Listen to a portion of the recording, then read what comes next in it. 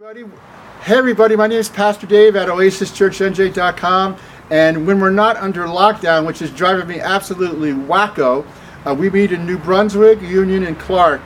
And you know what's funny? Every week, some of you guys complain, you're like kind of disappointed about the video, the quality of the video, or where we shoot it. 3 weeks ago, we shot it outside, and it was too noisy with the birds, and I hear the cars going by this week as well. A week after that, there it is right there, the birds chirping. Anyway, a week after that, I was in my dining room and the lighting just wasn't right. Last week, I was in my living room in front of the fireplace and someone said, you know, it was a little too foggy. So here I am outside again. And if you guys are a little discontent with this video, that's a good thing, because, will you shut up? That's a good thing, because today we're actually going to be talking about how to deal with discontent. In other words, how to be content in our lives.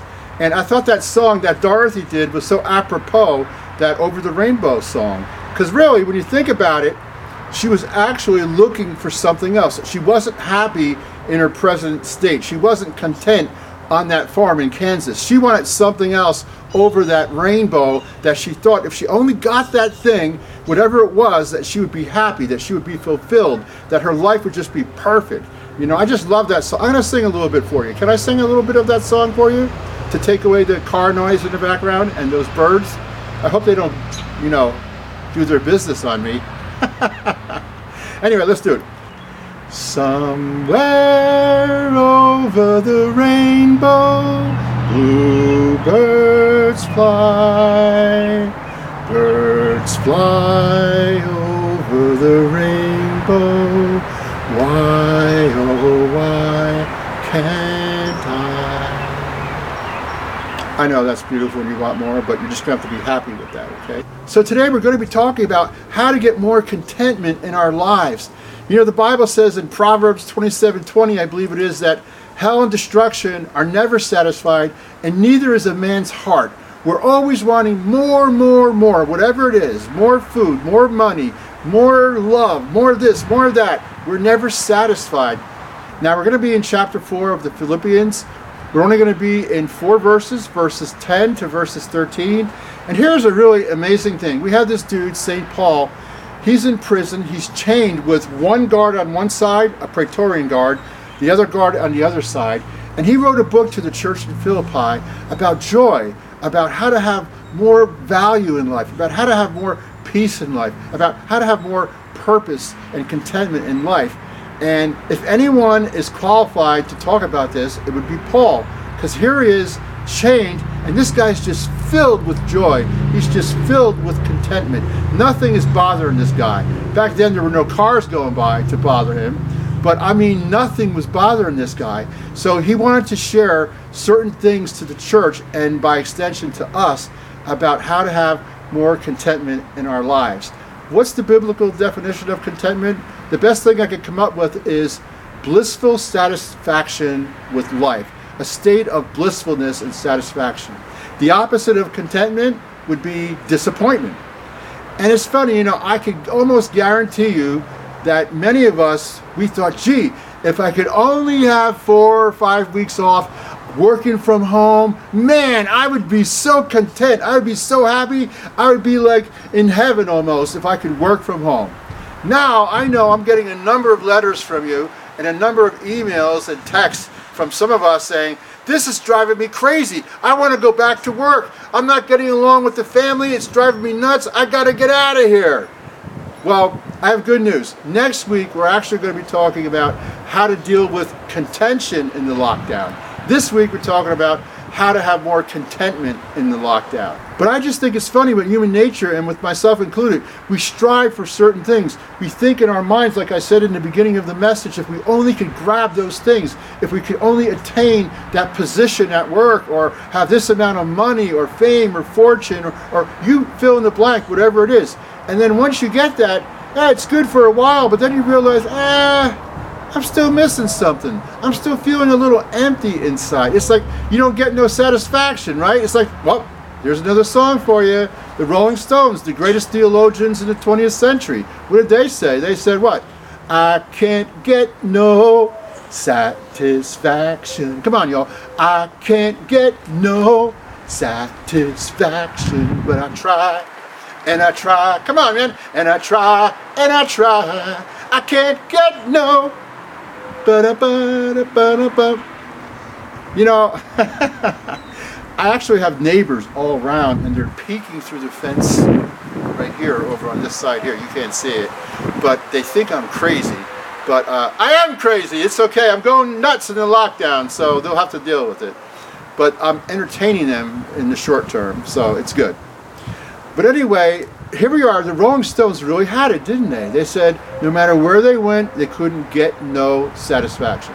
Poor grammar, but we get the point. That wherever we are in life, whatever we strive for in life, it just doesn't, even if we attain that, it just doesn't quite cut it for us. And this is the exact topic that Paul is talking about.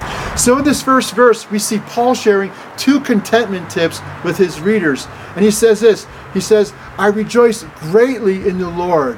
I rejoice greatly in the Lord because at last, finally, you guys have taken some concern for me. You haven't left me behind. And he says, you know, I know you probably wanted to, but you didn't have an opportunity.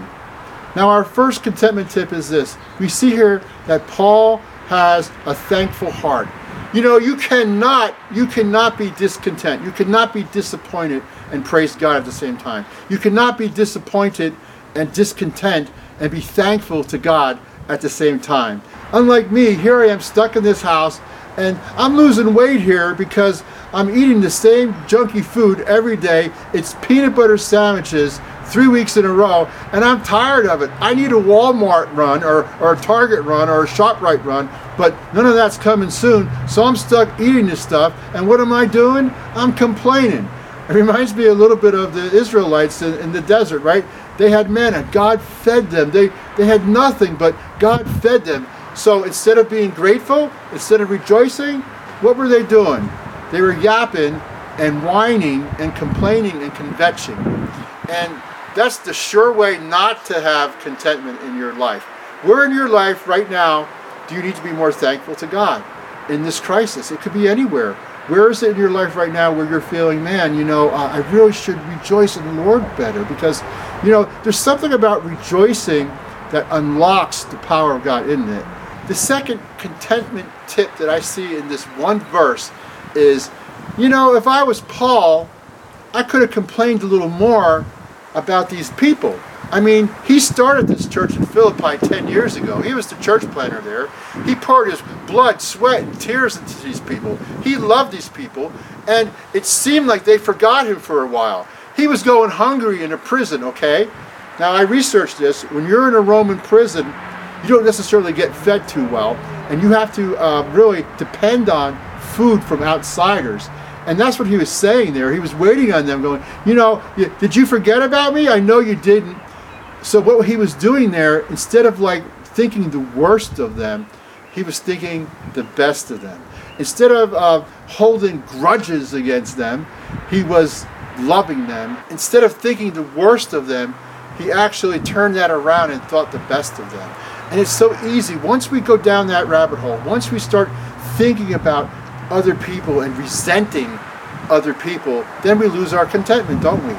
Where was that gift anyway? You know, it was Pastor Appreciation Day the other week, and you didn't give me a gift. You didn't give me a phone call. What's going on around here? And that resentment can build in, and then we could lose our contentment that way. Many of us, because of lack of forgiveness, and I know this from working in family court, many people go through life unforgiving and bitter against other people. What does that do to you when you can't forgive? What does that do for you when you hold on to a grudge, when you hold on to resentment? What it is you internalize that, and then the contentment that you were looking for is shot. You're not going to have that because you're not forgiving other people. You know, the greatest healing balm in life is forgiveness, forgiving someone for something they did, or maybe they didn't even mean to do it, but you're perceiving them as having done this to you. And that in and of itself can steal you of content. Do you know the greatest healing balm in life is just opening up your heart and forgiving someone. It's opening up your heart and not keeping a grudge with it, but thinking the best of other people. So our first two contentment tips we see here are, number one, to be thankful before the Lord for whatever it is that He's given us. Number two, to think the best of others, to bless them in that way, and not to hold it in, not to be resentful or hold grudges. Let's go on to our third tip found in verse 11. We see Paul says to the Philippians, he says, guys, not that I have any need for anything, not to be mean, but he says, I have no need, because I want you to know that I have learned, underline learn, I have learned to be content in any circumstances that I go through in life. And that's amazing. So what we're seeing here is that our contentment isn't something natural. It's okay if you're not content today, you can learn contentment tomorrow. And I believe that the Lord is working, even through this crisis, even with my own life, I believe He's working in us contentment if we allow Him. So what Paul is saying is, I'm already satisfied in Jesus. I already have contentment in Jesus. I don't need this, but thank you so much for thinking of me. It's such a wonderful gesture. Thank you, but I have everything I need in God right now. Thank you so much. And I was doing counseling once with this couple, and this one girl, she had a really good attitude. She says, Johnny, I don't need you. I want you. I'm complete in and of myself. I'm good. I'm good in and of myself, but I thank God so much that He brought you into my life so that we could celebrate life together. It's going to be so much fun, but I don't need you, but I thank God for you. I'm good. So Paul was actually talking from a position of immense freedom. Like, he's been through a lot in life. He suffered a lot in life, but he got to the point where his faith was so strong that he said, Jesus, you're in charge. Jesus, no matter if I'm hungry, no matter if I've had so much to eat, no matter if I'm rich or I'm poor, I'm content in you. I'm finding my meaning in you. I'm finding my purpose in you. I'm finding my joy in you. It's not what I do that makes me have content. It's not who I am that makes me have content. It's not my career that makes me be content. It's not my girlfriend or boyfriend that completes me, but it's my joy and my yearning for you that makes me whole. It's my love for you. It's my relationship with you that makes me the person I am. And that's really a position of freedom. The two contentment tips I see here are, one, we need to embrace the different seasons in our lives, the different things that God brings in our lives. It just so happens, life is just like that, right? We're going to have times of joy and times of sadness. We're going to have times of plenty, and we're going to have times of hunger. We're going to have times of love, and we're going to have times of where we're not going to be getting along with people. It's just the way it is. But through those times, through those seasons, we need to trust God that He's working in our hearts, that He's working in our lives for our good, bringing, if we submit to Him, if we're thankful for Him, if we rejoice in Him, He's going to bring into our hearts contentment. And the second thing in line with this is, when we're seeing others do well, the very worst thing we could ever do, I think one of the biggest joy stealers, one of the biggest contentment stealers, one of the things that bring more disappointment than anything is when we start comparing ourselves to others. Well, why does that person have that? I want that. Like a little kid, right? I want that, Daddy. Like look at Peter and John. Peter says, well, Lord, how about John? What's going to happen to him? How is he going to die? And the Lord said, hey, don't worry about him. I have him covered. You just follow me. You just keep your eyes on me. I'm going to take care of you. And that's how we need to have our relationship with the Lord. When we see others going through certain times and we're jealous of one person and jealous of another person, or comparing ourselves to that person, that steals our contentment, doesn't it? It steals our joy, and then we get all wrapped up in that and we lose our peace. So if we were honest with ourselves and each other, because of our striving nature, because we're always trying to get more over that rainbow, it's hard to live like Paul lived. It's hard to have that experience that Paul had. But even Paul himself, he struggled in those areas as well. And that's why in verse 13, he says, it's not by me, it's by Jesus. He says, I can do all this through Him who gives me strength. So it's the strength of the Holy Spirit is the strength of God in our hearts that allows us to be content in our lives. There's nothing in us that will give us this contentment, because the scriptures are clear that there's this hole in our hearts that only God can fill. Now, this verse is one of the most popular and misrepresented verses in the whole Bible, because you just pluck it out of nowhere, out of context, and some versions actually say, I can do all things through Christ who gives me strength. But actually, the actual translation should be, I can do all this through him who gives me strength. All what? I can live a life of contentment. I can live a life when I'm down and out, I can be content. When I'm living high in the hog, I can be content. When I'm under persecution, I can be content. When I'm in prison, I can be content. When I'm sick, I can be content. Why? Because Jesus, you're with me. Because Jesus, you're giving me strength. I can do it all because of you. It's only you, through you, for your glory. And that's what Paul's saying here. And that's the hope we have too. Through Christ, we can live a victorious life. Through Christ, no matter what, come hell or high water, we can have contentment. Now, it doesn't mean we should be happy in the sense of, well, I'm sick, so I'm so happy about that. No, it's not that, but that I can have contentment through that, knowing that, God, you're going to work your will through this. You're going to work your will for my good through this, and it's all for your glory, Lord. And now I just want to skip down to verse 19, and right before that, Paul says, hey, guess what? I am amply supplied through my God. He gives me everything I need. In fact, my God shall supply all your needs through his glorious riches, which is found in Christ Jesus our Lord. And that what an amazing promise that is, that our God, your God, my God, if you know Jesus today, you have a Savior, like we said last week. You have an Abba Daddy that loves you, that wants a personal relationship with you, that wants to be there with you through thick and thin, wants to supply all you need, not all you want, all you need, according to his glorious riches that are in Christ Jesus. And I love that verse, and those two promises together are very powerful. And so our fifth contentment tip is this: we need to rest in the power and the grace of Jesus, because like Paul found out through life, like many of us are finding out, is through Jesus and Jesus alone that comes our peace, that comes our purpose, that comes our strength, that comes our contentment. It's not through what we get or attain in life. It's through his Holy Spirit and his power and his presence that gives us this amazing joy, this unspeakable joy. The joy that in Philippians chapter 4 verses 6 says that this joy and peace that passes all understanding. Do you want this joy and peace that passes all understanding? Then we need to, and you need to rest in the promises of God. Rest in what he says about you. You know, I really don't meet many people that have this joy and this contentment in their hearts no matter what. But recently, before the lockdown, and I might have shared this with other people, but recently before the lockdown, I was in Walmart, and I like to walk around in Walmart. I do my exercising and I do my prayers in there. I just walk around.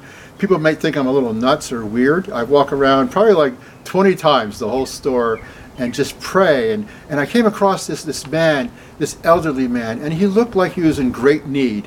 He had tattered clothes, and my heart just went out to him. You ever feel like that? You ever have your heart go out to someone that you see on the street, you just want to help them?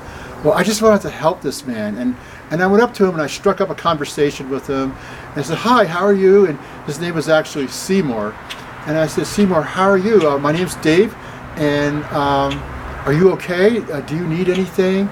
You know, God just put it on my heart to pay for whatever you want. I want you to know, whatever you need in this store, I want to buy for you. My heart just goes out to you right now. And he looked at me, first off, like I was crazy. And then the second thing he says, you know, son, he goes, I'm going to tell you something. Thank you so much for that. And he actually got tears in his eyes, which made me get tears in my eyes. He said, but I want to tell you, I've learned a lot in my life. And he had to be at least, I don't know, 85 or something. And he says, I've been through a lot in my life. I had my ups and I had my downs. I want to thank you for this. Are you sure you want to do this? And I said, yeah, I'm sure I want to do this. And he says, well, thank you for that, but I want you to know something. He says, I have everything And he pronounced it 3 times. Everything I need is found in the Lord Jesus Christ.